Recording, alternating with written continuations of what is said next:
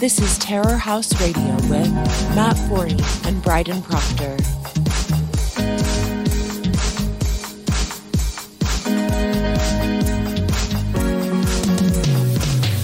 Yeah, welcome to Terror House Radio, episode number 43. I'm Matt Forney, your charming and loquacious host, and the founder and editor-in-chief of Terror House Press. Joining me is, per usual, my co-host and producer, the irrepressible Bryden Proctor. How you doing, Bryden? I decided to get Corona this morning instead of driving the extra half a mile to the other place that actually had the beer that I wanted.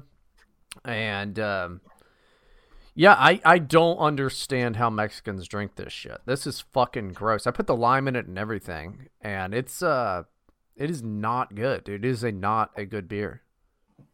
Well, I mean, of course, it's a virus, so. Oh, fuck you.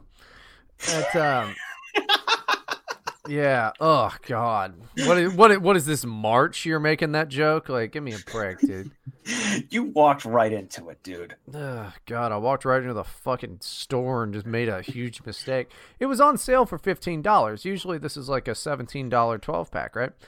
But it is absolutely gross. I even got, I got 5 limes for $1, and I'm like, all right, this is fine, because my blinker's out, so that's another thing I gotta get fucking fixed. My blinker's out, so I'm like, I don't want to get pulled over. I'll just pull over to this grocery store. Oh, the grocery store in here, they don't have the beer that I want. I've been drinking Sierra Nevada Pale Ale. And I'm like, fine, I'll just get this freaking Corona. And it's trash. It's just a gross beer. No wonder Mexicans want to come here so fucking bad. Yeah, I mean, I last had a Corona, I think, around June, because living abroad, you start to miss things that you hated back home just, because of the nostalgia factor. Right. So I was at a Mexican restaurant and I ordered a Corona just for the nostalgia factor. And I took a sip and was like, this is fucking disgusting. I spent $4 on this. Yeah, it's just not good, dude. It's just not a good beer. It's well, who the fuck sells beer in a clear bottle? Right, that fucking ruins it. Yep. It's not good. I mean, it's good. It's good for if you're eating a taco. I'll give you that. But you know what's better than that? A Modelo Negro is better. I thought you were going to say anything else. Well, no, not anything else. I mean, you're not going to rock a sour, right? It'd be like, oh, good. Let me have this nice savory taco. Oh, and some, peach ghost. I'm not going to do that. But, yeah, it's just a gross fucking beer, man. I regret my decision. I hate it. It's nasty. I'm never doing it again until I forget that it's freaking gross. Yeah, exactly. Speaking of nasty and ruined and things, we've got topical news. Because wait, before you do that, before we talk about the actual hilarious thing, we never touched on the fact that you got a new mic. Well, I mean, it was kind of obvious, isn't it? I would hope so, but I mean, I imagine if you listen to this podcast, unless you're that one guy that I like, who's was it Mather? Unless you're that guy, you're probably fucking retarded. And the only reason I like Mather is because every comment he makes about me is positive. So I'm like, yeah, he must be a smart guy. He likes me. But yeah, Matt got a new mic. Sounds a lot better. Yeah, he's a good guy. By the way, go buy 6 to 6 from Terror House Press. That's his book. But yeah, I bought a new mic at the beginning of the month. Finally, because mic selection out in this part of the world is fucking terrible, and it's fantastic. It sounds good. It's much smaller than the old mic I had, the Blue Snowball, so I can disassemble it and carry it around much more easily. I don't have to rely on the fucking phone anymore. Because that has problems. So the sudden boost in audio quality, it's the new mic. I think it's funny. I mean, I didn't know you had a Snowball. That's what I use. Yeah, I had a Snowball for 5 years before it shit out. Several months back. Well, the reason I didn't replace it was because I was under lockdown. So I couldn't go to any store to buy a new mic. And when I was finally let out of the cage, I went around to the local music stores and stuff, and the selection was terrible. Like I think the only USB mic you can buy in Albania that isn't some shitty $10 basic mic is like an Audio Technica, which is like $250. I was like, nah, I'm not doing that again. Dude, yeah, I think it's funny that I started with the Blue Snowball many years ago, and then I went through so many fucking mics, so much as to even buy the RE20 before I returned it because it wouldn't work. It sounded great for like one day, and then it just wasn't working out. I had to buy a mixer and all that. That's Limbaugh's mic, is the RE20. But like I had got this stupid Yeti. Like I got the Yeti, and then that's a piece of shit. The Yeti is the biggest waste of money you can ever spend on a mic, dude. The Yeti is garbage. Never buy a Yeti. And I know so many podcasters use it.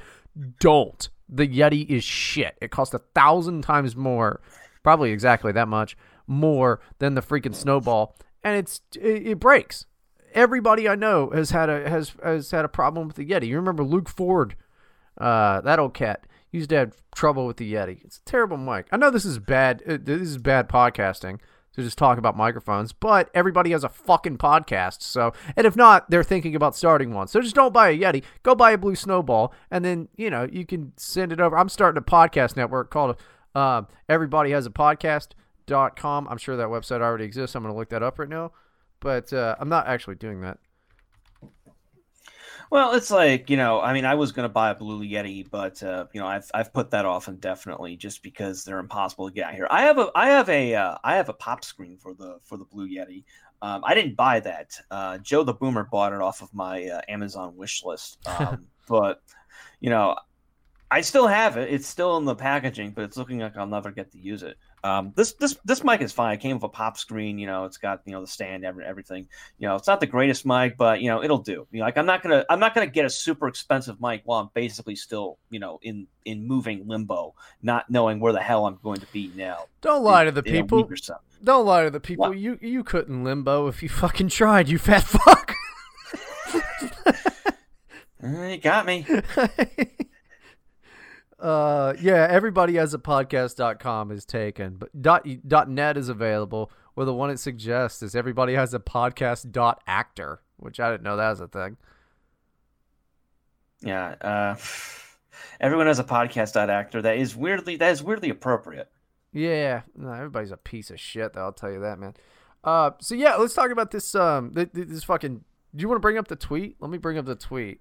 I've got the tweets open. I've got the huge mea culpa on the website, everything. But yeah, basically the gist of it is that this literary outlet called Fireside Fiction was published. They published issues of their magazine, their review, and they had a voice actor doing recordings of every story and essay in their issue, and the voice actor was a white guy, and one of the essays was written by a black woman, and the white guy did the recording in the most racist, ridiculous, fake Jamaican accent possible. It was bad. It's so bad. Here, so I'm gonna timestamp it, and then I'm just gonna play a little bit of it so that people can see. Do you think we'll get into copyright trouble for that? Probably not. No. I mean, they took it down from their website, so and it's fair use. I mean, we are talking about it in a transformative and critical context. Okay, so here it is. Fireside Magazine presents The Art of Speculating by Regina N. Bradley, edited by Maurice Broadus, narrated by Kevin Rainier, published in the autumn 2020 issue of Fireside Quarterly. I'm a Southern black woman who stands in the long shadow of the civil rights movement. Southern hip-hop helped me navigate the contemporary Black South. When I gathered with friends, Southern hip-hop was the soundtrack. When I grieved my father, Southern hip-hop was my comfort. And years after my initial transplanting into Albany, Georgia, it dawned on me that Southern hip-hop was the blueprint for understanding black Southernness in the post-civil rights era. All right. So that was, it's like immediately when I sent it to you, when I told you, I was like, dude, like we're considered like this evil, whatever, the racist and all of that. Racist is the best thing people call us a lot of the time. A lot of it's Nazi and all that, made up crap. But dude, we wouldn't even do that unless it was a bit. Like at no point. So someone on Twitter described this as a Cumtown bit come to life. It fucking is. Like it really is. It's so bad. Like they recorded that and they were like, yeah, nailed it. That went through at least 2 people. The guy who recorded it and the editor who like apologized profusely. Dude. Well, the editor's trying to cover his ass by claiming he wasn't listening to the recordings and he wasn't thinking. I mean, I've got his long mea culpa on the website. Oh, I gotta hear this. Yeah. Oh yeah. This is by the way, the essay was Can you read it in a like Miss Cleo accent? I was gonna read it in a goofy, apologetic accent, but by the way, the essay was written by Dr. Regina Bradley. Well, it's Regina, but yeah. Yeah, she's a woman. She's not a city in Canada. And the guy who did, who fucked up here, the editor, is Pablo Diffendini. I can't pronounce that. That sounds like he should be a magician in the 50s. It's a stupid fucking name, and that's coming from Bryden. All right, that's a dumb name. Pablo Diffendini. Oh, the miraculous Pablo Diffendini. But anyway, here's the mea culpa. Earlier today, we published an essay about Outcast by Dr. Regina Bradley. This is an essay written by a black woman about black musicians and edited by a black man. I hired a white man to narrate the audio version of the essay, and that narrator decided to use an offensive stereotype of the American Southern black accent in his narration. This basically amounted to auditory blackface in the worst tradition of racist minstrelsy. So why did I publish it? Frankly, I didn't listen to it before I posted it. More on that and on the other errors I've made in a second. Yeah, stop. Hold on. This is the context, not an excuse. Hold on. Yeah, stop that right there. What do you like? I like how he's just like, I didn't do my fucking job. Like, so he didn't check the quality of it. What if the guy's mic cut out and he didn't know and he sent this over or whatever? He was like, yeah, those are waveforms, and then he just pawns it off onto this dork, who again, bad choice to use that, to use that, but yeah, he just says, I didn't do my fucking job. Why is that guy not fired? Like, this is the one time, I don't like the cancel thing, right? But if you don't do your job. Well, I think he owns this. So, like, he's like the guy in charge. So, like, who's going to fire him? Yeah. I don't know. Good for him. I mean, he made like a really good racist bit. I'm proud of him. It gets better.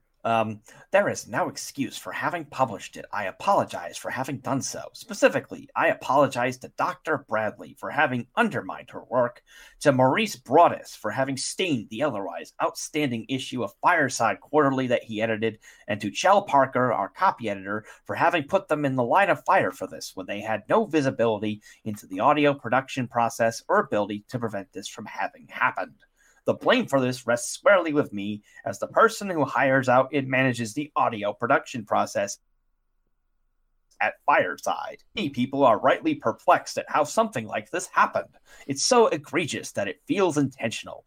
In the interest of remaining a lean operation, I have been hiring one narrator to record the audio for a whole issue's worth of Fireside Quarterly, and I don't normally break out specific stories or essays for narrating by particular individuals. Okay, this pause. Keeps the process... Sure. Pause. A lean operation. Why doesn't you just say we're cheap? And over at Chair House, we're not cheap. We also get the fucking authors to actually do their shit. All right. They have access to that author. She ended up posting later, like, this is how it should have sound or whatever. And it sounds less racist because it's like actually just some black bitch talking, She doesn't even have much of an accent. No, not at all. Not at all. It's not even a Southern thing. Like, she just sounds like a black broad. Like, she could have done it. You lazy fucks. Like, I hate to go after other, like, publishing. She'd probably have done it for free, too. Yeah, of course. Why wouldn't they? Yeah. Oh, especially if you would have been like, hey, here's the version we have. Would you like to do a different one? Yeah. Let's continue. This keeps the process more manageable, which is helpful in the context of all the other production tasks that go into publishing Fireside. I failed to keep proper tabs on this process, and I fell down on several fronts. For starters, I chose a white man to narrate this issue, edited by a black man and featuring multiple works by non-white authors. That was negligent of me. I wasn't thinking of this piece in particular when I contracted out the entire issue. I should have been looking at it on a story-by-story basis at the very least.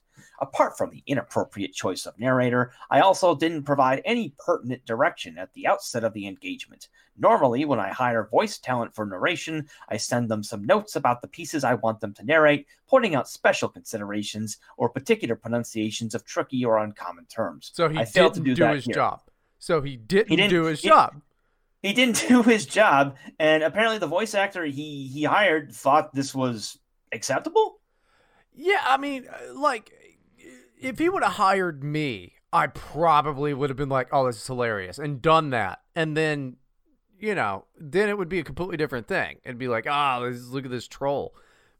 I bet this is just some dude. I don't know. Maybe it's written like that. I haven't, looked at the actual piece itself, but I know it's like the art of speculating or whatever. So maybe it's written. Yeah, maybe it's written all in the fucking Ebonics or, I'm sorry, African American vernacular English.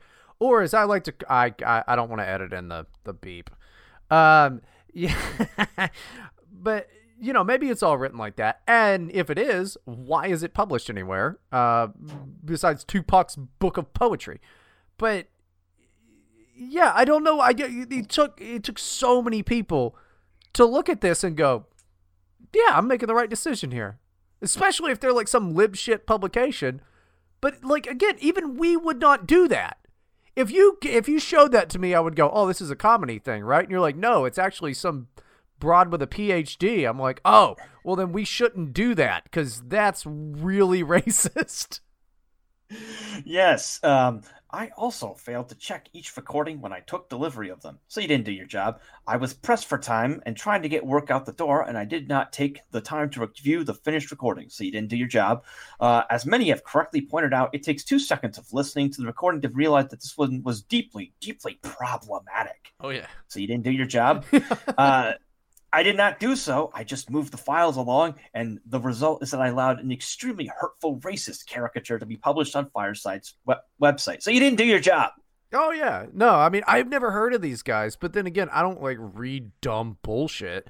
Maybe they are a good place. I mean, maybe they've got some cool stuff going on or whatever. I'm not trashing them for that because I haven't read it. I wouldn't know. But, and I'll never know because I don't fucking read. But he's the guy. He runs the motherfucker. I don't know. We'll talk about it after. Finish his thing because I like when he. Yeah, I like the end. Yeah, the ending is spectacular. While it may not have been intentional, intent doesn't matter. The harm caused is real. And this particular type of harm in this particular moment of history is extra fucked up. All I can do at this point is apologize, try to fix it, ensure it doesn't happen again, and try to make up for it. In order to try and fix it for starters, Dr. Bradley's essay needs to be re-recorded, and I've started the process of hiring a black woman to do so. Just have her do it. Just have her do it. It's her writing. Let have her do it. Hey, who did the audio for Welton's book? Welton? Oh yeah, it's weird. It's weird. It's weird that we had him do it. Well, apparently she refused to accept this guy's apology, so maybe she's just too steaming mad to do it, or she's having a hot flash. I don't know. She's seeing red. Let's continue. Fervor, the narrator who did this essay, narrated the other stories in the current issue of Fireside Quarterly as well, and I'm pulling them all and will be re-recording them. Why? Fortunately, most of the stories in the autumn issue haven't been published online yet, so there's time to rectify this batch of stories. Why? Yeah, I don't see why you wouldn't just pull the one that's clearly a fuck up and just not hire that guy again. It'd be like, dude. I mean, he did a good job on the. If he did a good job on the other ones and you already paid him, what if he did just double paying? What if he what if that was actually his voice and that's how he did all of the other ones? Yeah. Additionally, I need to ensure that this never happens again. In order to make sure of that, I'll be integrating the production process for our audio more tightly to the overall production process of the magazine, adding in a few specific key milestones to our process. Like listening to it! Like fucking listening to it before you publish it! It's not a key milestone, it's basic quality control!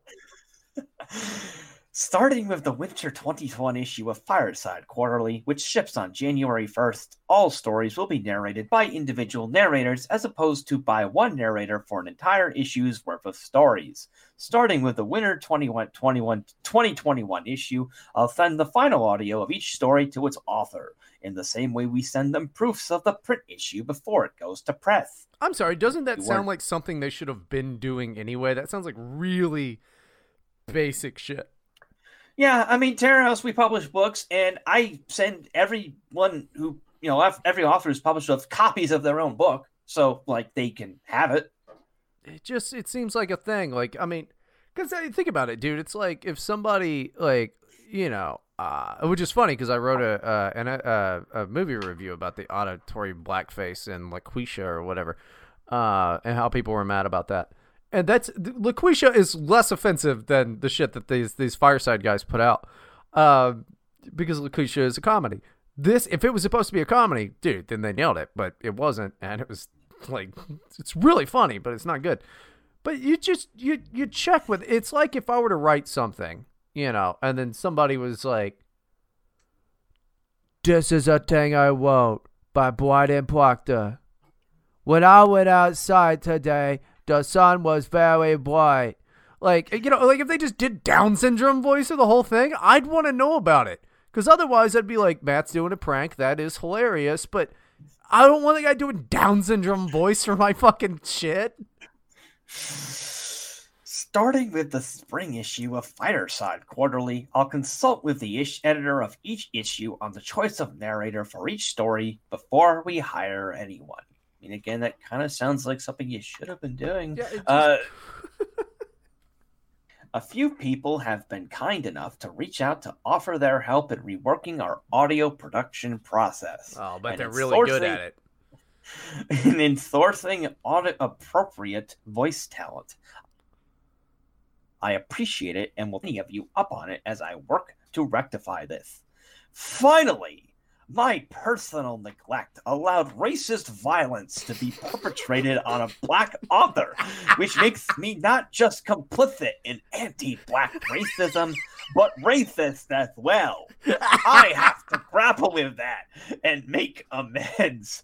I'm not sure exactly how yet, but some kind of concrete reparation is absolutely called for. I'm speaking with various folks who have reached out and who I've reached out to as well in order to figure out what that looks like.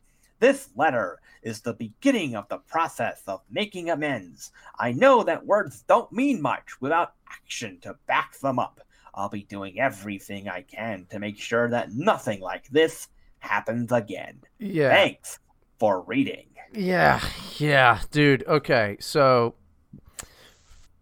before we get to that violence thing, how are Matt? How are the comments reacting to that? They're probably like, "Wow, thanks for apologizing." They're really appreciative and shit, right?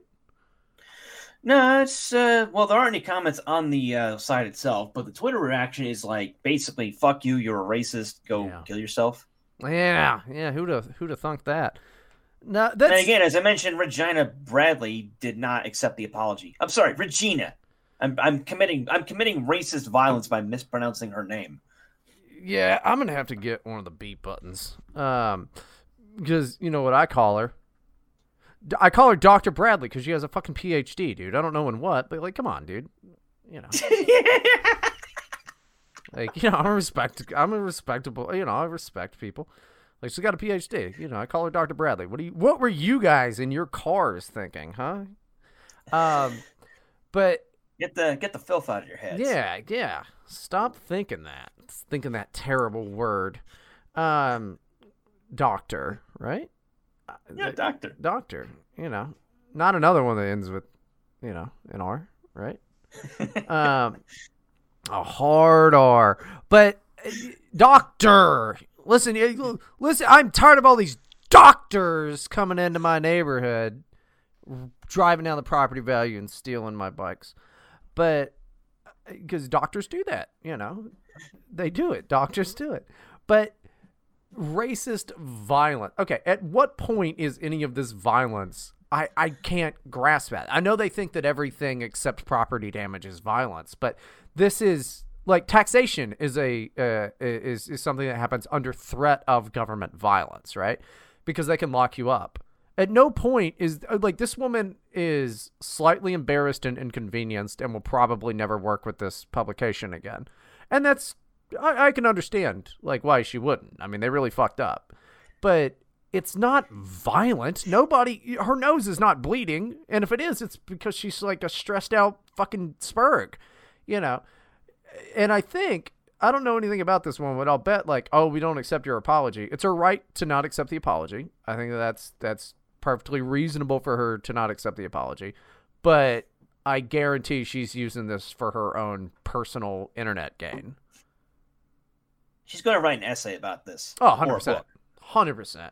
The time that I had racist violence perpetrated upon me because this is not violence. It's just a screw up. It's a pretty egregious and avoidable screw up. But... Oh yeah, no, I mean they screwed the pooch on this one super bad. Like they screwed the pooch so hard the pooch has got to wear a diaper now. Yeah, dude. I mean it's really bad. Like, and when I say this again with full respect to our piece of shit company, but we wouldn't have even done that, and we're supposedly the bad guys, right? Everybody calls us evil and shit all the time. We at no point would have done this. You know why, Matt? Because you run a good fucking company. Yes. These are the same people who would fucking yell at us for being racist or whatever. But it's like it goes back to like all those sexual harassment scandals that a bunch of these woke lit mags have had. Like there was the one months ago, and there was the one before that, and there was the one. There's a lot of them. They just keep happening for some reason. Nobody at Terror House has ever sexually harassed anyone. No, I have. Well, you don't count. Yeah, I mean, I know I'm doing it, and I tell them. Well, to be more specific, we haven't sexually harassed any of our writers. That's true. Subcontractors. Yeah, well, I wouldn't do that. Yeah, I mean, they're all ugly people. Authors are gross. But, I mean, just random women on Twitter, 100%. I've sent them tweets that said, I am sexually harassing you.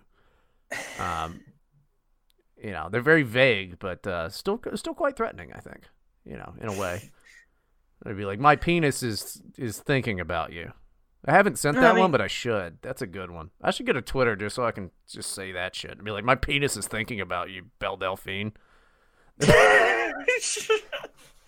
You and a million other penises. Yeah, dude. Can you imagine if our collective penis? We might. Yeah, I think if me and all of the other collective penises, maybe we could, fill that gaping hole of what is that woman. I really don't know anything about her. I don't know why I'm trash talking the bitch. I know she's British, and I don't like that. But outside of that, it's like I'm tired of seeing her titties everywhere. I'll tell you that. I'm tired of seeing her fucking tits.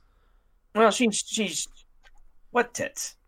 Yeah, I mean, it's just I don't know. I mean, like she's not an ugly broad, but it's like. Are you having hallucinations, Bryden? Are you seeing some things that aren't there? Yeah, it's I don't know. I mean, they're there. She got a nice A cup, but it's like I'm tired of seeing her fucking tits. I don't care. I'm tired because you can tell that she is definitely the type of woman that like puts way more effort into the way she looks than the way she could actually be a good fuck. Like she wouldn't be good at it. She's just like busy. I think she's just gross looking, but that's me. I don't know why she's gross looking. She looks like any other fucking 22-year-old broad. Well, I mean, it's the way she, the pink hair, all the anime shit, it's that weird shit. And the way she self-consciously tries to act like a little girl. Oh yeah, dude, she was molested. I guarantee it. Oh yeah. I mean, come on. I mean, like, I'm trying to, breeze past all the obvious shit, dude. I'm just saying I'm tired of seeing this broad's tits everywhere. Well, I mean, now you can't. I mean, you probably won't be able to do that anymore because you got banned from YouTube. So you'll need an OnlyFans subscription for that. No, I still see him posted everywhere. It's fucking irritating. They're violating her intellectual property rights by doing that. Well, actually, yeah, technically by law, yeah, they are. I think so, actually. That's they're digitally molesting her. Well, I think it is kind of pirate. I wouldn't go that far, but I think it probably is a form of piracy. Yeah. Whatever. It's like I have no opinion of Belle Delphine is just a fucking troll. I mean, you know, the only reason people have ever heard of her is because of the Gamer Girl Right. bathwater. Yeah. Oh well, no, I mean she was pretty well known before then, just not in our circles. You know, I don't know. I mean, that's the thing about the internet is like all these people can be fucking famous in their own right, and it's, you know, I've never heard of them. Like, have you ever heard of Davey 504? No, I haven't. All right, Davey 504 is this giant YouTuber that's just like this Italian dude that plays the bass guitar and he like makes jokes and stuff. You've never heard of him, but he's giant. He's giant. He's huge. He makes a living doing that. So he's famous, and like I'd recognize him on the street. I'd be like, "Hey, you're the Davey 504 guy," and he's great at bass. He's very good at playing bass guitar. It's not too impressive, you know, but it's literally a job. I mean, he didn't even have to join a band. I'm sure he's in a band. I don't know that much about the guy, but that's the first YouTuber that came to mind. So, you know, Belle Delphine was doing very well, I imagine, on Twitch. You know, playing video games and shit. Which the only guy you should watch play video games is me on DLive, but like I don't see the point. I don't watch people play video games. I don't see the fucking point in it. I think it's weird. But like she was big in her own thing, and then like she got so big that like the right wingers, you know, the online racists started hearing about her, is what it is. Because I don't think you're famous until ICP fans have heard about you. Until the Juggalos have heard about you, you're not famous. And whoop whoop. And in the same vein though, like you're really not that internet famous until the fucking, you know, psychopath racists on Twitter have heard of you, the goddamn schizophrenics.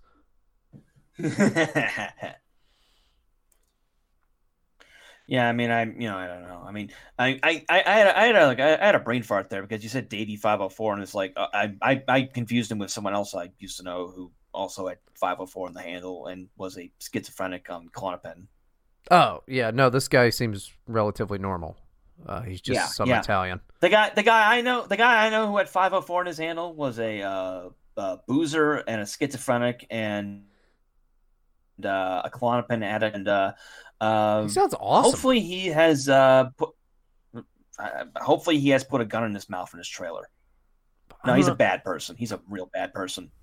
Yeah, I sound like a cool guy. Bryden 504. I sound good. Just like doing Klonopin, just getting fucking blackout drunk in my trailer and like shooting myself. That sounds fucking sweet. Well, but you can't use 504 because I assume Davey 504. You know, that's derived from the area code for New Orleans because that's where he's from or something. I'm pretty sure he lives in Italy. So no, I don't know what it is. Again, I guess he's some Italian guy. I don't know. I don't know much about this guy. He's just the first one that I thought of, and I regret bringing him up. I should have went with somebody else, but I couldn't think of another moderately successful YouTube guy. Should have went with somebody we know, like fucking Kevin Michael Grace or whatever. KMG's the man. If you're listening to this, you don't know about fucking KMG. You ought to listen to him. He's a good guy. Yeah, he's great. Just an old dude.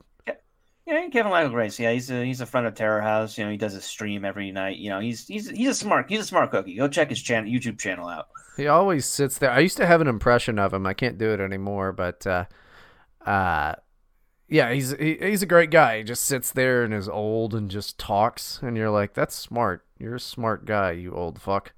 I like him. KMG's a solid dude. I like him a lot. Somebody apparently sent some super chat thing or whatever that was like, you still haven't gone on Bryden's show. And this motherfucker, this Alzheimer's patient piece of shit, had the audacity to say, I don't know who that is. And I'm like, I'm sorry. We have fought several times on Twitter over fucking made up bullshit.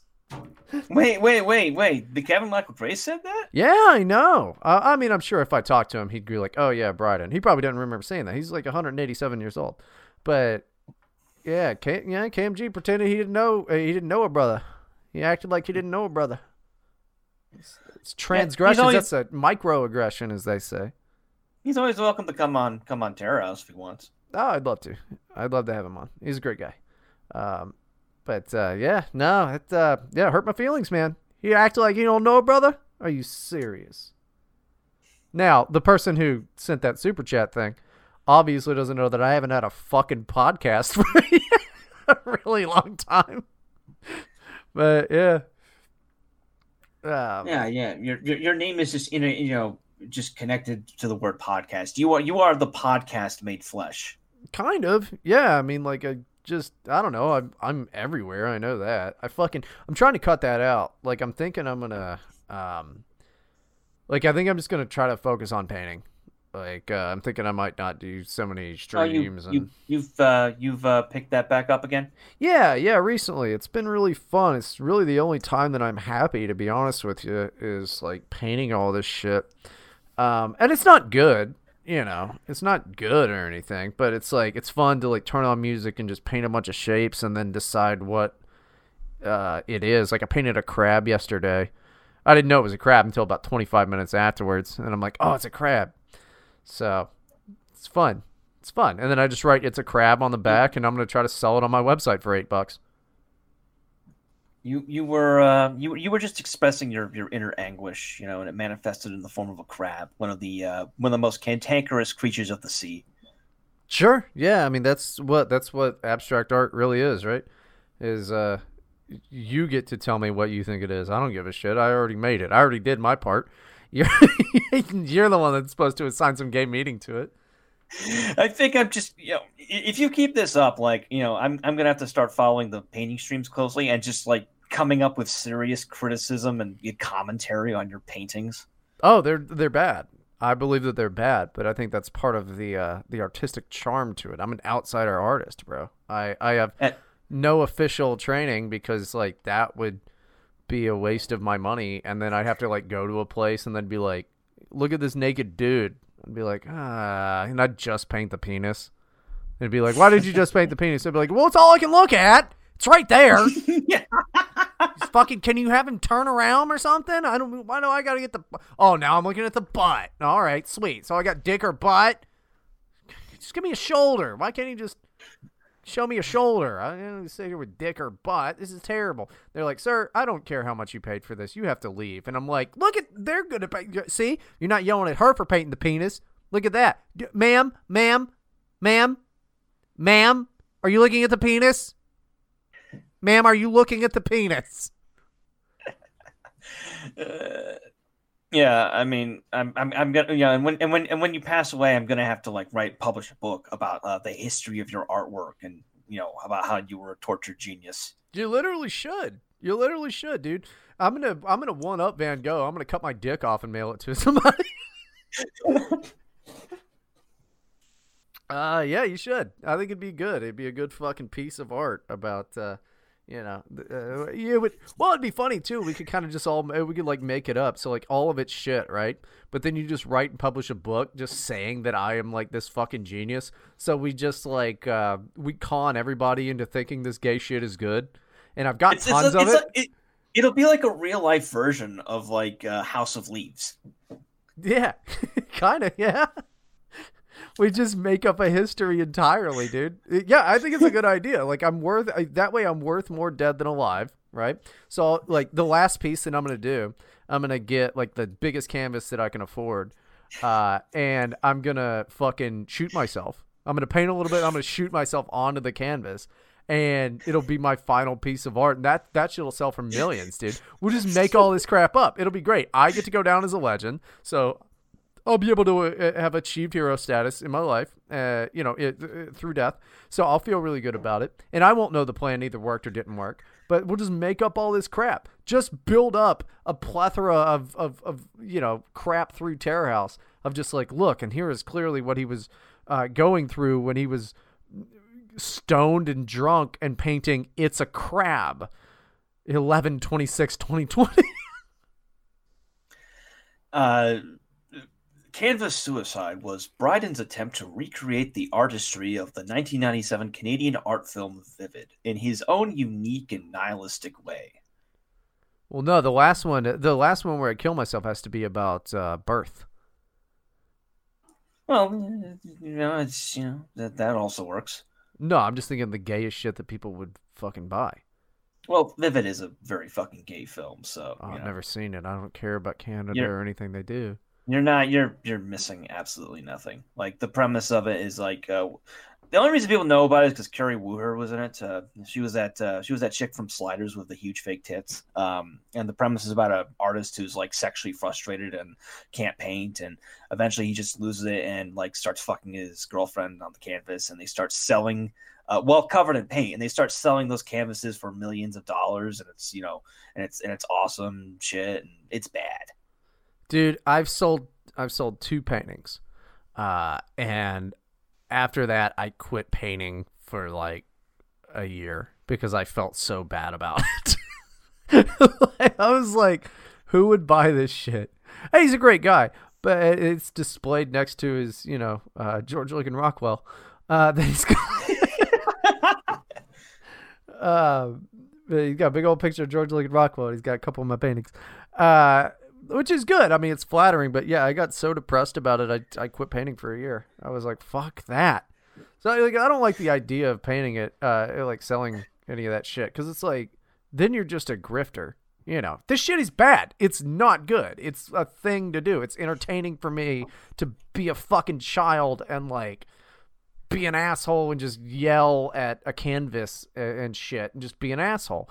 But selling shit and buying, I feel the same way about like stories and stuff. So like maybe I'm gonna burn down the Terror. I have the address now. I'm gonna burn down the Terror House headquarters. Good luck. It's literally just a mailbox. Well, I don't like the postal service either.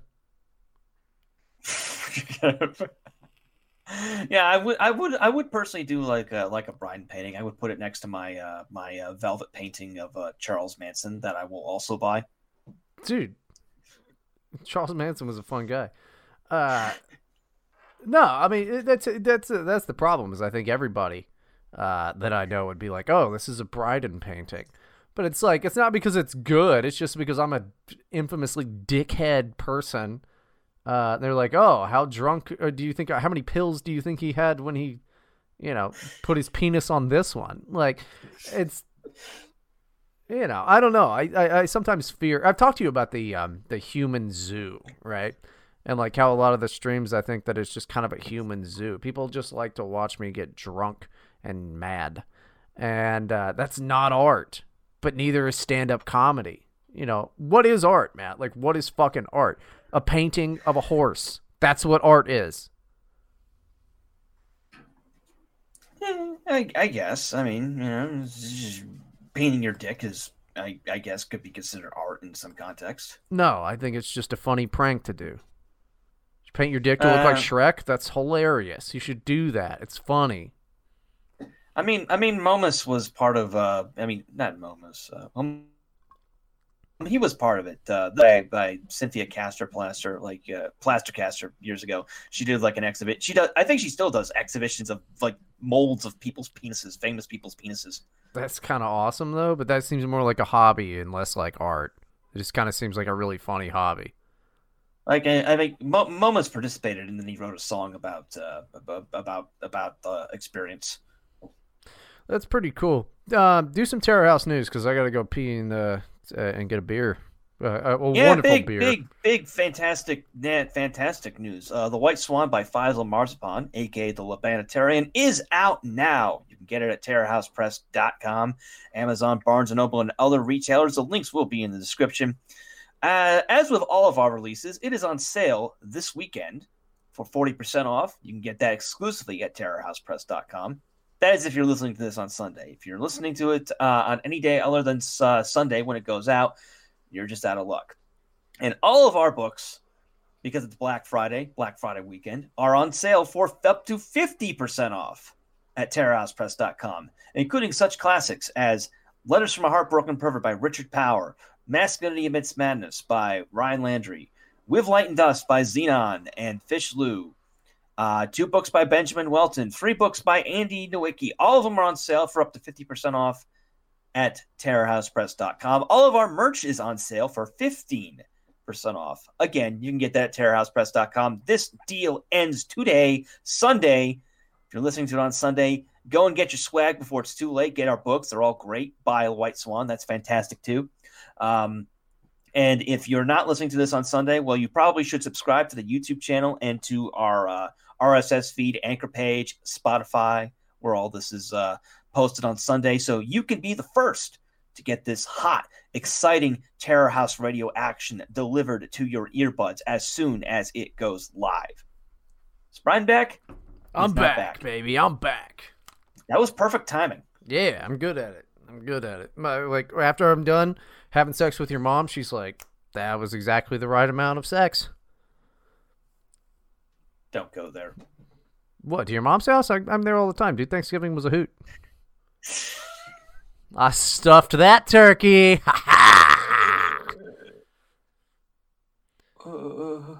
Yeah, she made that sound. It's good. What is it with you and the mama jokes? I don't know, because they're timeless. I guess. Yeah, I'll bet you would. I was a guest at your mother's house when I was fucking her.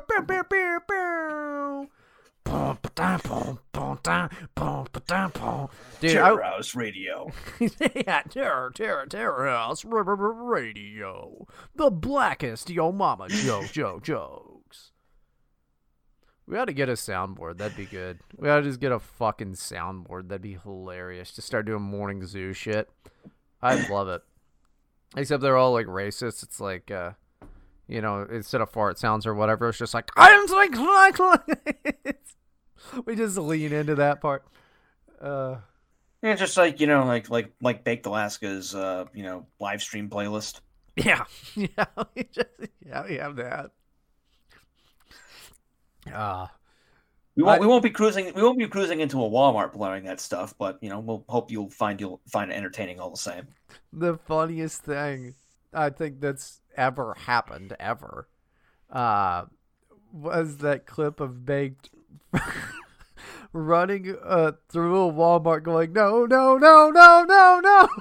Come on, guys, no. It's just blasting the N-word. It was the funniest thing I've ever seen. I wouldn't do that, because I'm not a crazy person. But nobody's trying to fight him for it, because that's also crazy. But him running through a Walmart going, no.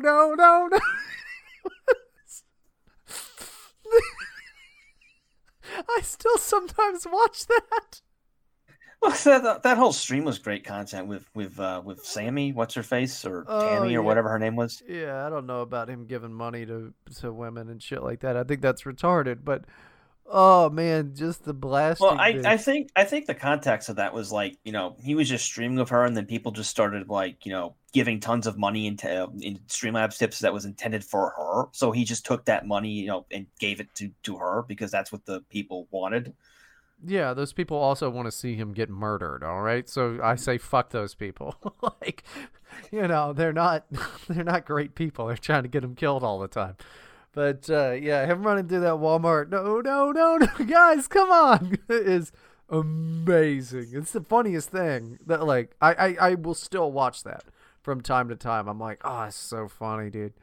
Bakes my boy. I've known him for years, and I wish him the best. I hope he doesn't get fucking murdered. I mean, I can't. I absolutely cannot condone what he's doing, but I absolutely will watch it online and laugh at it. Oh yeah, I don't even watch it. I don't care about it because it's usually just him talking and stuff. And if I wanted to talk to him, I'd just send him a text and be like, "What are you doing?" He's like, "I'm in some weird place" or whatever. But yeah, so I don't care about that. I care about the clips, and man, some of those are real funny. I wouldn't do it, but I also think of this, like Evel Knievel, right? I wouldn't do any of that shit. Yeah. Still fucking awesome. It's just hell yeah. Well, it's kind of like it reminds me of do you remember that bit in Kentucky Fried Movie where the guy's like he's the daredevil and he's like, you know, he's just daredevil, does all these stunts or whatever. So he puts on this helmet like Evel Knievel, all of that. He's got a cape, I think, and all that crap. He's like he's going to get on a motorbike, but he goes over, stands in the middle of a group of guys playing dice and just shouts the N-word and starts running. Like, it's funny, man. It's Kentucky Fried Movie is good. That's a classic from the 70s. Yeah, we've talked about that. It's a good movie. It's super good. It's super good. It's worth watching. A lot of titties in that movie too. Yeah, so I mean that's not really much of a selling point now, but yeah, if you like At the titties, time. Well, at the time it was, but like you know, titties are everywhere now. Well, it's like I was talking about on the Beckloffs thing yesterday. It's like it's weird to think about how we have seen more tits than just in our short lifetimes thus far than you know our grandfathers did in their entire lives. Well, not just our grandfathers, like I've said, like probably all of our male ancestors put together. I mean, honestly, yeah. Titties used to be a big deal. Titties were a big deal. Do you remember when you were like in the 6th grade? Titties were a huge deal. I remember jerking off to Maxim magazine because they had bikini babes in them or whatever. You know, this is pre-internet. Plus, I was scared to like find internet porn and shit because I was a kid. You know. Yeah, we all stole our parent mom's underwear mags and shit like that. You know, and I stole your mom's underwear. When I was I think when I was 12 or 13 or whatever, I can't remember exactly. I was my family was with my grandparents for Christmas, and my grandparents had illegal pay-per-view cable channels set up. You know, they were stealing Cinemax and Playboy Channel and all that, and I was sleeping in the basement lounge area where they had like a separate TV and a couch and all that. And after everyone went to bed, I was scanning the channels to find Playboy, and I eventually did find titties. Do you want to know what the titties were part of? The Oprah Winfrey Show. Eyes Wide Shut on HBO. Yeah. I stumbled in the middle of the orgy scene. Yeah. Do you remember? And I think that fucked me up for life because it was like, holy shit, titties, and it's like, this is terrifying, dude. When I'm thinking, yeah, I mean, it is like it feels wrong when you're a kid, and honestly, because it is wrong because you're fucking 8. You know, like it's not just like the titties wrong. It's the fact that it was the orgy scene in Eyes Wide Shut. Yeah, it's a rough one. It's a hard one to get through. It's just now occurring to me. I can't remember this kid's name, but he was the first kid I knew with a PlayStation 2, and him and I used to play Dark Age of Camelot all the time. And like, I think like he was like his dad like wasn't in the picture anymore. I don't know why or whatever, but I remember watching like 70s VHS porn like at his house, and it's just now occurring to me like, where did he get that? It was clearly his mom's. Why did his ugly, weird, chain-smoking indoors mom own porn?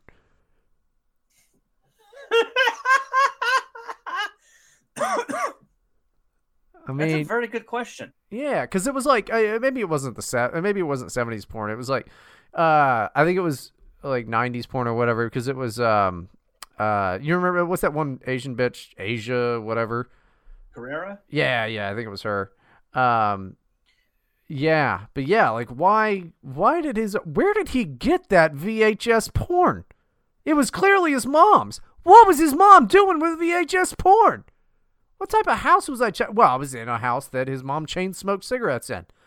Yeah, that's weird. Not good. I just assume that kid's dead now. I assume most of the people that I grew up with are dead from heroin these days. Yeah, it's generally a safe assumption. Or West Virginia.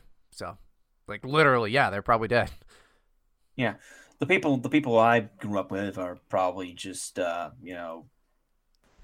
from suicide after watching their stock portfolios tank. That's the saddest It's the saddest way to go, really. I mean, like, sure, maybe people's back surgeries got them addicted to the Oxycontins, and then, because of the war, heroin got super cheap. And yeah, maybe it was all part of a big CIA plot.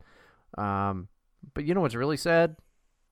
Is when people's portfolio is in the red. That's something that's relatable to me. I hate it. Yeah. Well, I went to a rich school on a scholarship, so Ooh, here comes Rich Matthew. I was on a scholarship. Sir Matthew Forney, sire. I was on a scholarship. I was not rich. Oh, Matthew. Please, Matthew, are you enjoying the quail? Meanwhile, I'm over here like, why is this bitch chain smoking cigarettes and just like it's super easy for us to access his mom's VHS porn? His mom's interracial VHS porn. What's going on?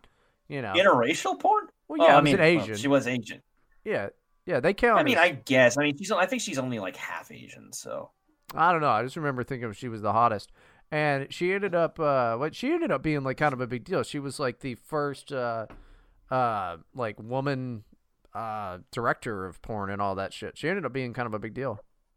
Yeah, she was the first crossover porn celebrity. Yeah. Is that the Asia Carrera? Is that her name? That was her stage name. Yeah, well, that's the only one that matters. Asia Carrera, is that her? Yeah, I mean 1973. Kind of looks like it's probably her.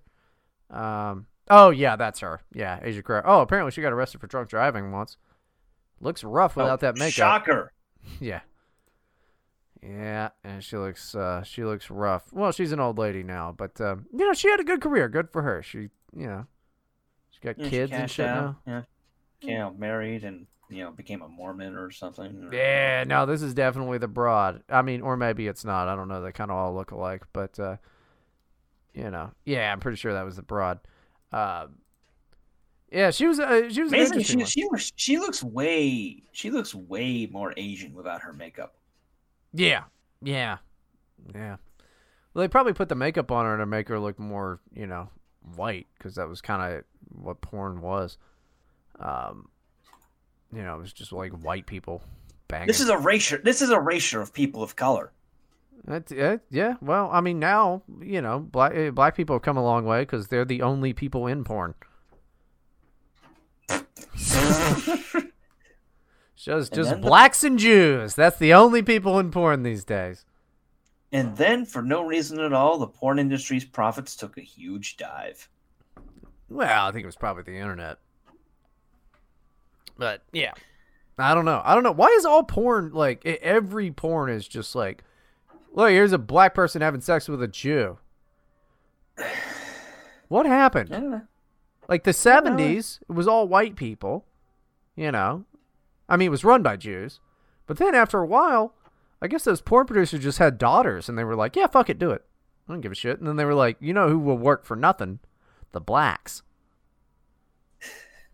Well, I don't know who said this on Beckloff's show last night, but probably just down to the fact that like the better looking ones, like the better looking like whites or whoever, they could just go on OnlyFans and make tons of money that way. Yeah. So the ones who are stuck doing triple anal, the blacks. Yeah. No, I mean that's true. That's something. Yeah, I forgot we talked about that yesterday. Was like all because we were talking about what's that one with. Wood Rocket or whatever that terrible Wood Rocket, the greatest channel on YouTube. Oh no, dude, it's so rough. It's a hard thing to get through. It's hard. I mean, how is it rough? I figured it would be right up your alley, dude. Like the kind of shit you would love to laugh about. No, because like around the fourth time that it's just some ugly meth addicted bitch being like, yeah, and I was on set and then they shit all over me and we were like, gross. It's like. That's what that is then. It's just nothing but poop. That's what the porn industry is. It's nothing but accidental diarrhea. Constantly. And the sponges. Don't forget the sponges. Oh, yeah. And then fucking people forgetting the sponges in there. Nasty pussies. It's gross, dude. It's gross. Like, movie magic really, does a lot. Jeez. Yeah, it's rough stuff. I don't like it. Not that I'm like a huge porn guy or anything like that. I think it's a pretty terrible industry filled with a bunch of addicts and Jews, but addicts. The exploitation of just like seriously retarded people. I don't know. I'm the libertarian in me is split on this. Is it okay to fucking exploit these fucking retards? Because it's like, clearly they probably weren't going to do much else. They're going to make more money for a little while than they were at McDonald's, and they're just going to fucking overdose on fucking something anyway, dude. It's kind of like, it's kind of like guys in the hood or whatever, like trying their hand at rapping or playing basketball. Most of them aren't going to make it, but some of them will be Asia Carrera. Am I wrong? Yeah. It's kind of the same thing. I mean, these are like, we're losing nothing but retards. I think the exploitation I wouldn't do it. I think the exploitation aspect of it is kind of wrong, but it's like, what the fuck else were these idiots supposed to do? Sit in their trailer and do meth? Like, at least they're, in nice houses in Hollywood and in Las Vegas doing meth.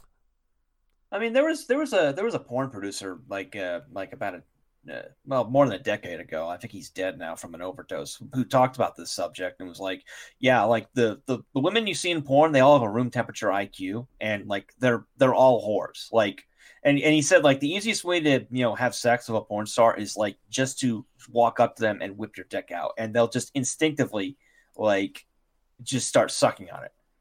God, that's weird. Like a Pavlovian response. Let me see if I can find that piece.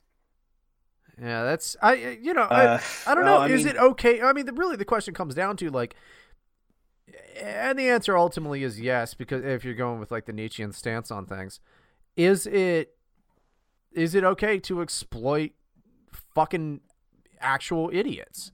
And it's like, yeah, it probably is. It probably is okay to just fucking, because like, what are they gonna do? Like, what does Amazon do? It exploits fucking morons. These commies want to talk about like, oh, season the means of production and like all these workers and stuff, as if every fucking one of the workers is Trotsky. They're not. They're fucking retards, dude. Most people who work in these fucking positions are stupid as shit. Yeah, I found the piece that I was talking about. I'll read some excerpts. It's not very long. This is from the guy who wrote this was named Chico Wang, and he is dead. He was found dead in a motel room in Northern California. So way to go. In 2007. Here's what a whore is in any relation to the adult business. A whore is any girl who fucks for money. I would say that 90% of the girls in the industry hate what they do and fuck only for money. I would also say that 99% of the girls in the industry hate getting ass fucked, but do it only for the money. I would also say that 99% of the girls in the industry have serious issues such as, but not limited to, previous bouts with rape, incest, molestation, drug abuse, pimp boyfriends, etc. Yeah. Most have an IQ of room temperature. Most do not have automobiles. Most do not have bank accounts. Most do not and cannot acquire a credit card. Most squander all their porn earnings almost immediately. Most will end up penniless and return to the business because their job skills relegate them to a lifelong search for a drug-dealing sugar daddy or public assistance. Most have complete lack of self-esteem. These are societal problems that cannot be blamed on an adult industry which neither cares or should care. The fact that I could call a new porn girl a fucking whore, and when I explain myself, they shower me with hugs as I tell them that they should suck as much dick as possible to get ahead, tells you a lot. Yes, I coach these girls, too, on how to be the best whore they can be. It's more of a longevity and monetary issue as opposed to a derogatory one. Here's an interesting story. I usually have whores running rampant around my abode. When a friend asks me how he can get blown by these whores, I tell him to go up next to them and pull out their peckers. It's the easiest way. Why? These girls are conditioned to suck dick. When there's a dick in front of them, they look like a deer caught in the headlights and don't know what to do. Its instinct for them is to suck it until it coats the back of their throats with nut butter. Now tell me this. Do you think the girls in the industry love what they do? Nearly every scene ends in a facial. Can you really fathom how truly degrading this act really is? Can you really fathom how truly degrading it is to suck off 5 complete strangers and gulp down their ball snot and have to pretend they loved every minute of it? Can you really fathom how truly degrading it is to suck on a dick that's been pulled out of your own asshole, which smells like complete shit? Gross. They do it for the money, and that's what makes them whores. Let me repeat, that's what makes them whores. Yeah, I mean, that's completely true. A lot of you forget how so many DVDs exactly what the reality is. You fall into a trap of Fantasyland thinking these girls love what they do. If there was no paycheck involved, the female talent pool will drop to nothing. They don't do it for the sheer love of it. They get drilled in the asshole. They take a mugful of cum. They fuck complete strangers because of one reason only. They are whores. Get out of Fantasyland and really think about it.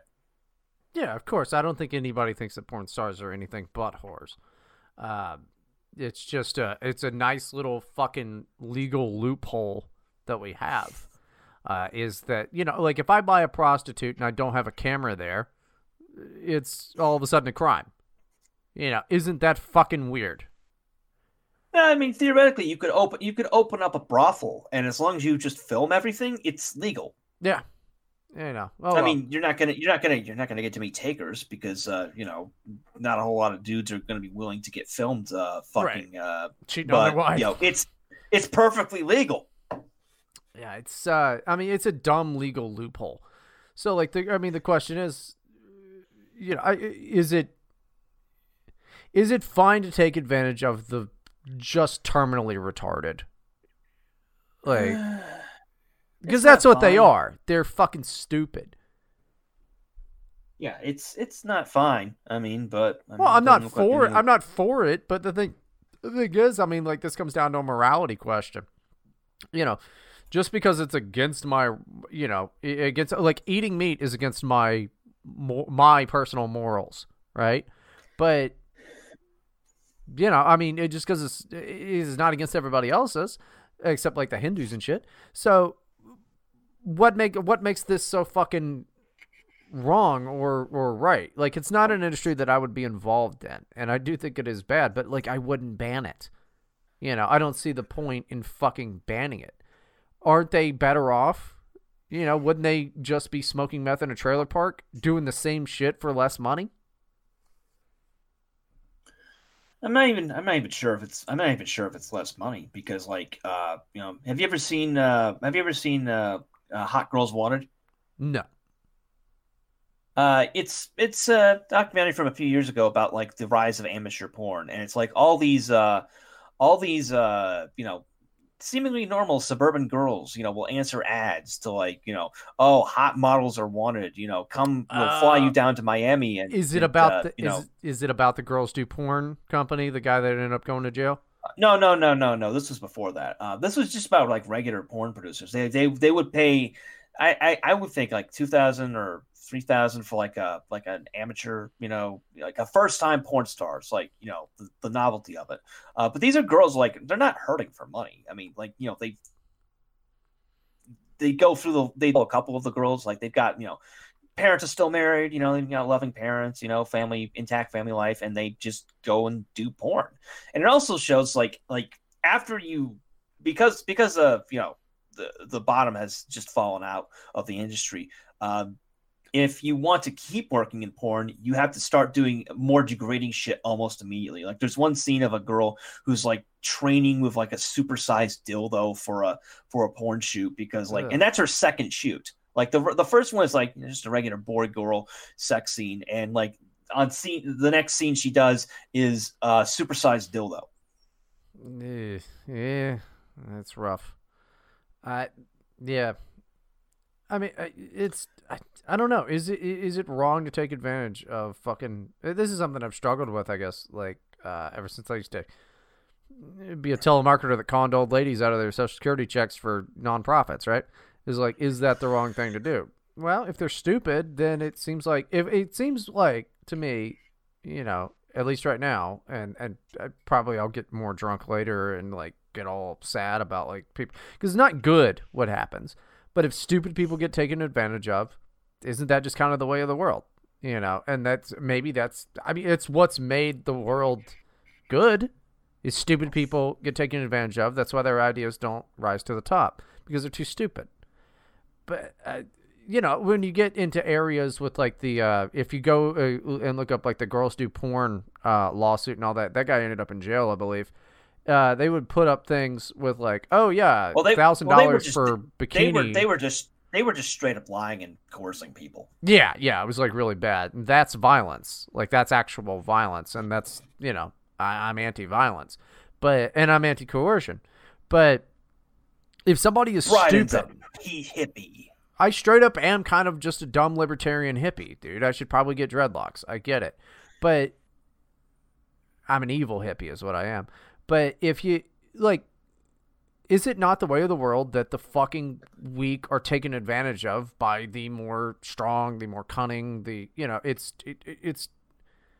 it's a lie, I think, to say, and this is like this is disregarding all of like the effects that porn has on young minds and stuff like that. It's a completely different conversation. I'm just thinking the industry wise, does it matter that these people are taken advantage of? And I'm kind of erring on the side that no, it doesn't matter that they're taken advantage of. Yeah, like they were just going to be a loser anyway. Yeah, I mean, I can see that, but like going back to like Hot Girls Wanted. I mean, it's not just limited to like the really stupid people anymore, because a lot of again going back to that. Sounds like they're pretty fucking stupid, Matt. Well, like the logic that lures them in is like, it's a ton of money, and from what their perspective is, it's not really work. Because like, oh, I get paid to have sex. I like sex. Who doesn't like sex? Okay, let me ask you this.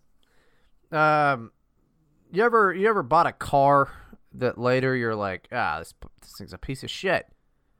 Is the car salesman an asshole? Or was it you that made the poor choice? Well, if the guy lied to me. No. I'm not saying they lied. They told you the good parts about it and not the bad parts. That's what sales is. You tell people the good parts about, the car. That's lying by omission. What? That's sales. You should, as a smart person, go, okay, how many miles does it have? I don't want to lead with it's got 150,000 miles on it. I want to lead with check out these leather seats. It's up to you to make the right decisions. And if you make the wrong decisions, then you're an idiot. You got fucked. Literally in this case with the porn girls. I mean, that's fair. I mean, it just comes down to like a weird morality question. Like it's, like, I mean, are those producer people assholes? Like, of course, they're probably shitty people, in general in their day-to-day life. But is taking advantage of these fucking retards the worst thing that they do? I mean, the worst thing that they do is probably, the pimping and trafficking and stuff. And again, we're leaving that out of there. I'm not saying these people are good people. I don't want this to be taken out of context or misconstrued into I think that porn producers are great people, because I don't. It's just kind of an interesting question to me. It's like, is it okay? I mean, are they being exploited, and is it okay even if they are? Because like I look at any type of like underpaid worker as being exploited, but if they're happy, then is that exploitation? I mean, like all labor, for like Amazon, for example, is exploitation, right? But when do you border on gay Marxist bullshit, and when do you just like realize the natural hierarchy of the world, which is that the mentally deficient will be taken advantage of by more cunning people? Natural hierarchy of the world. Okay, bootlicker. Okay, commie, fuck you. Like Matt's my boss, and I consistently scream at him and call him a gay fucking retard all the time, like daily. I'm like, you're a fucking idiot, commie faggot, like all the time. He's my fucking boss, and I scream at him constantly. So yeah, bootlicker, yeah. You know what? Bootstraps, buddy. I like bootstraps. How's that? Pull yourself up by your bootstraps. It's funny. I watched a video from a certain a certain political party, and they were talking about how the bootstrap myth has destroyed America. And like even I was looking at that, and it's like, shut the fuck up. No, hard work will oftentimes. I mean, there are exceptions for sure. I mean, I've had bad jobs, but hard work will more often than not give you positive results. But what you have to do is go, how much work am I putting in versus what am I getting in return? And that's something you have to be constantly aware of. How much work am I putting in versus what my take back is? Dude, getting off of your fucking ass and working is a good thing. And it should be something that we encourage as a society is not to sit on your ass and go, I'm sure this podcast is going to take off. I'm sure this Instagram photo is going to get me that, freaking endorsement for whatever fake Chinese Kylie Jenner makeup. Like, you eat a dick. Fuck you. It's dumb. We got to encourage hard work. Hardworking people are better than a lazy layabouts, like Karl Marx. Yeah, or the people I was talking about who just want the government to give them money to sit on their ass and listen to gay podcasts. I love those guys. The whole, the government should just give me money, and this is a very serious pandemic. How many people do you think are like just saying things are a very serious pandemic and all of that shit because they're hoping that this ultimately amounts to them getting like a monthly fund from the government to sit around and like call things gay on the internet? Well, you'd think that dream would have been dashed, I don't know, months ago when the government issued exactly one $1,200 check and cut the unemployment bonus back in July. Yeah, you would think. But, California still exists. Bunch of hopeful actors out there who are like, I don't even have to do acting gigs. I can just lay around and not see my friends. Yeah, it's the dream for some people. No, I mean, it's a dream for me too, but it's like I get bored, I get bored. I like working. I get bored.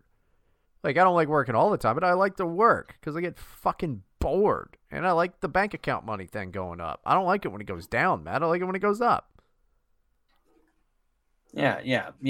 Money is good. Well, it makes you feel good. Makes you feel safe, Yeah. It also means you can afford to live. Yeah, that's also important. But I mean, once you're past the affording to live shit, then it just makes you feel safe when you build this nice safety cocoon around you of like, even if I break my leg, I'll be okay. I mean, what that is like, we've never talked about terror management theory on here, right? No. Okay, it's something I've been getting into. I've been talking to you about like Ernest Becker and shit. Yes.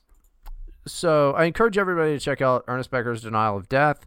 Sheldon Solomon has a bunch of lectures and stuff. He's kind of like an expert on terror management theory and Ernest Becker. And he has this book that I haven't fucking even looked at called the Worm at the Core. But what terror management theory is the idea that everything that we do is an attempt to deny the fact that we are defecating soft creatures. So everything that we do, like as we try to achieve heroism in any way, be it like making a bunch of money, being famous, being a good person, being really good at our jobs, any of that, is this denial of the fact that we are 1 in a million, fucking nothing, dying, rotting pieces of shit. Because the last thing that anybody ever wants to think about is the fact that we are finite in our existence. We are just smarter monkeys, and that we are truly insignificant. So we create all of these things in our heads. Like, I am a successful anything, a McDonald's manager, anything like that. Or like, I'm good at painting. I am the founder of Terror House Magazine. All of these things that ultimately equate to the same end. Nothing. We're denying the idea that we're going to die. Because the idea of dying fills us with great terror. So we have to create all of this crap to remind ourselves, deny to ourselves that we are, I'm going to leave a legacy. I will leave this behind, a little piece of me, be it like children, something like that. I will leave this piece of me behind and therefore live forever. No one wants to think about the fact that they're going to fucking die, except me. I love thinking about it. I do it every day, all the time. But terror management theory is that we're denying this idea of not only our own death, but our, as Becker put it, creatureliness. The fact that we are just soft pieces of meat out there that could die at any moment. Great soft jelly things. Yeah. The way Sheldon Solomon put it that I really like is I'm spam without a can, but I've got a plan. And I think that's funny. It's kind of a boomer thing, but I like it. I encourage everybody to go and look into Ernest Becker, Sheldon Solomon, terror management theory, all that stuff, because I've been for a while trying to find. I mean, they're experimental sociologists, so they're not technically philosophers because they got like gay science and studies and stuff that they've done behind it, which is super interesting. But I've been saying there's not anybody, in like the antinatalist authors and stuff like that have been dark enough for me. That's because I'd been looking at fucking philosophy. I hadn't been looking at experimental sociology, which is like, it's you're just gonna die. It's sad that we're aware that we're gonna die, and now it's a whole thing. Because Becker talked about the awe, the terror, and the mystery of the universe. So it's not all bad. We cannot truly realize the awe of the universe and how incredible everything, like the fact that we're alive is quite incredible, and it's awe-inspiring to the point that we can't really even think about it. The terror is death and how big everything is, and how and how we could die of a brain aneurysm at any moment. You could die right now listening to this podcast. You could just have a brain aneurysm. You wouldn't know. You just die. You just know. And they can happen at any moment. There's probably a cancer growing in you right now that, I don't know, 30, 40 years from now, it's going to be terminal. You don't know. And then that's the other thing, is the mystery is you're going to live and die without knowing a damn thing. You're going to live and die without knowing a damn thing about why you're here, how you got here, or what happens afterwards. Because if you're being true with yourself, that is the truth. You don't really know. When we look at religions, it's an act of faith. You don't truly know. You're taking it on faith. Now, I've talked to some weird Orthodox people recently that are like, I can scientifically prove that, and it's all just weird, dumb logic, and that shit is dumb. I admire faith, and I think it's necessary for society, but, give me a break. You don't know that that's true. You believe that that's true. But yeah, terror management theory is crazy, and I encourage people seriously go check out Ernest Becker. So what you're saying, Bryden, is you can't know in the next 5 minutes whether or not you're going to heaven? Nope, can't know. Not with 100% certainty. Not with 100% certainty. Oh, this is gonna make for some fun internet arguments. Yeah, good for them. I mean, a bunch of fucking religious nerds. Go ahead. I'm into Nietzsche. All right, we don't like the whole fucking religious thing. Have fun with your goddamn pedophile church and shit, nerds. But it's like, no, you can't know. You can believe, and that's fine. And what that is, that's a way for you to cope with the fact that you're going to fucking die and that you don't know what anything is. I don't know what to do with this information. It's not made me happier. I know that. There's got to be a way to exploit it. If you know the rules of the game, you can find a cheat for it, right? But yeah, that's what it is. I mean, everything is like, I mean, can you at least agree with me that like religion is based on faith? And that's a good thing, but like you can't know with certainty. You can believe, which is different than knowing. Yes. Yeah, I agree with you that. I mean, I'm not against religious people, dude. I've said many times in here, I'm for religion. I think it's good. I think that you nimrods really need religion, because otherwise, like, if everybody believed what I believe, the whole world would fall apart. Nobody'd do anything. We'd just sit around getting drunk. It'd be terrible. We'd fall apart in a day. Not everybody should believe what I would believe. Which, when you think about it, is kind of, Nietzsche's Übermensch and stuff like that. So, yeah, I'm a real fucking piece of work. I'm a real piece of shit moron. I'll tell you that. Everybody's stupid except me, right?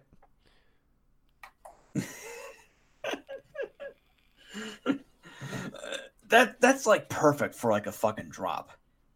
What? Everybody's stupid except me. Yeah, that, and also I'm a piece of shit. I mean, I'll tell you I'm a piece of shit, dude. I'm sitting here drinking a beer I don't even like, And I'm going to drink 12 of these beers that I don't even like. All right? Like, would you sit and drink 12 sodas? Like, oh, I don't like fucking Diet Dr. Pepper, even though it tastes like regular Dr. Pepper because it does. Would you sit and drink 12 of them? Of course not. No, I'm drinking 12 beers because I'm a fucking alcoholic loser, dude. I'm going to drink all 12 of these. And the other 3 beers in the fridge that I don't like. Because that's what's there. I will drink disgusting shit because it gets me drunk. You know, that's a loser, right? I can't fight that. I'll tell people that because they're right. But I at least have the self-awareness to know that, like, this is a dumb act. I mean, I do not enjoy having these sips of beer. It's gross. Every time I'm like, nasty. You know, but I'm still going to do it. And I'm going to do it so many more times. And not even just today. It's not like it's a one-time incident. This is going to keep going for the rest of my life. I will accidentally buy Corona again. You know, and I'll drink it. Yeah. You'll buy the Corona. You'll drink it. You'll hate it. You'll come on the podcast and complain about it.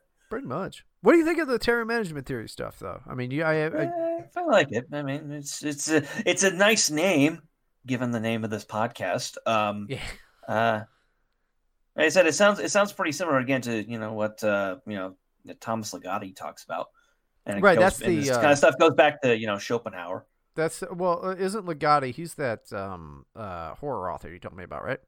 Yeah. He also wrote The Conspiracy Against the Human Race. Right. Yeah, I still haven't checked that out. From what I saw of him, somebody sent him an email and he basically called them gay. Because somebody sent him a nice email or whatever, and he was just like, I don't even write that much stuff. I wouldn't consider myself a professional author. I just write when I want to, and whatever. But yeah, Schopenhauer is all right. Yeah, Schopenhauer, I can get down on some Schopenhauer. Well, I mean, he was also gay and dabbling in cult, but he's got some good work. Yeah, but I mean, Chopin was gay too. So, and he's the greatest pianist that's ever lived. Yeah. Well, besides Elton John, who was totally straight, right? What? Wait, was he not? Elton John's gay? What? Fuck. I shouldn't have hugged him on stage at the Emmys. Damn it. I didn't know Elton John was gay. It's rough. I mean, I'm, like, goodbye, Yellow Brick Road. I thought that was about getting pussy. Damn.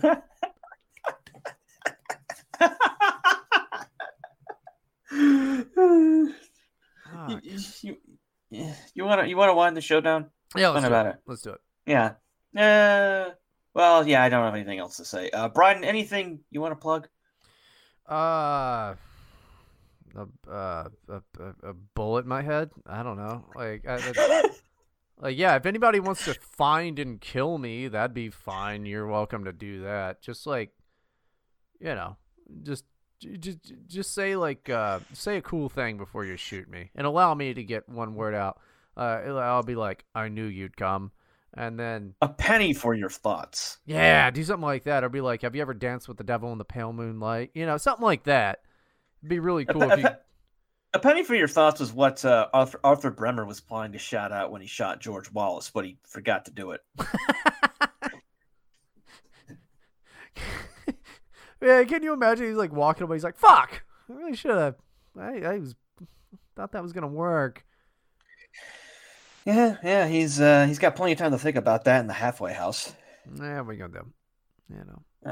But yeah, go check Bryden out on DLive, and all of his other links will be in the description. And my website is mattforney.com, and my links will be in the description. Go check that out. That's gonna be fun. And that'll do it for this episode of Terror House Radio. Go visit Terror House Magazine, terrorhousemag.com every day. Our books, Terror House Press at terrorhousepress.com. The White Swan by Faisal Marzipan is out now and 40% off, along with all of our other books are 50% off for Black Friday weekend. Check that out. Our social media links are in the description, and you can always check out past episodes of the show at terrorhouseradio.com. Terror House Radio is produced by Bryden Proctor and presented by Jugs. Intro music by Meme Extremist, Illegitimate Non Carborundum. Don't let the bastards grind you down. I'm Matt Forney. We have Bryden Proctor, and we are out.